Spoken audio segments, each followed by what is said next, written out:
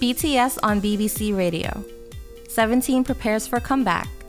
IU sings for newlyweds.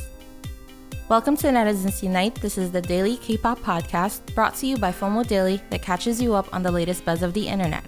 My name is Crystal. Today is October 3rd, and on this day in K-pop in 2015, this female rapper released a remix of Solo featuring Jay Park and Loco. The track is from Unpretty Rap Star 2, track 4, where she was a semi-finalist on the show. This female rapper is also a member of the group 5-Star. If you know the answer, type it in the comments. I'll be revealing the answer at the end of the episode. Now let's get on to today's news.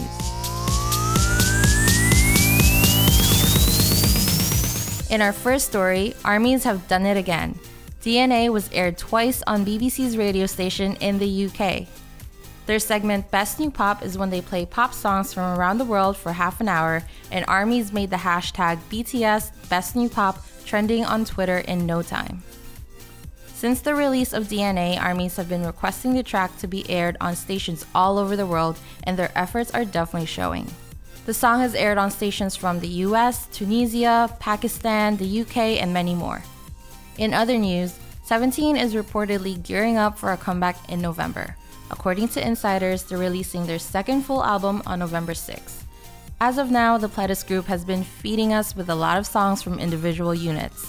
The leaders gave us Change Up about a week ago, and the hip-hop unit recently dropped Trauma. And as you may have guessed, coming up next will be the vocal and performance units, so get ready.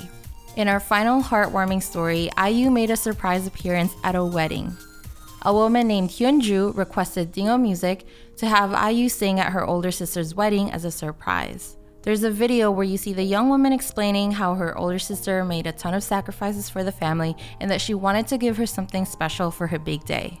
IU surprised the couple as she walked down the aisle singing to them, and she even congratulated them by bringing gifts for the newlyweds. I'll leave a link to this touching, heartwarming video in the show notes below for you to check out.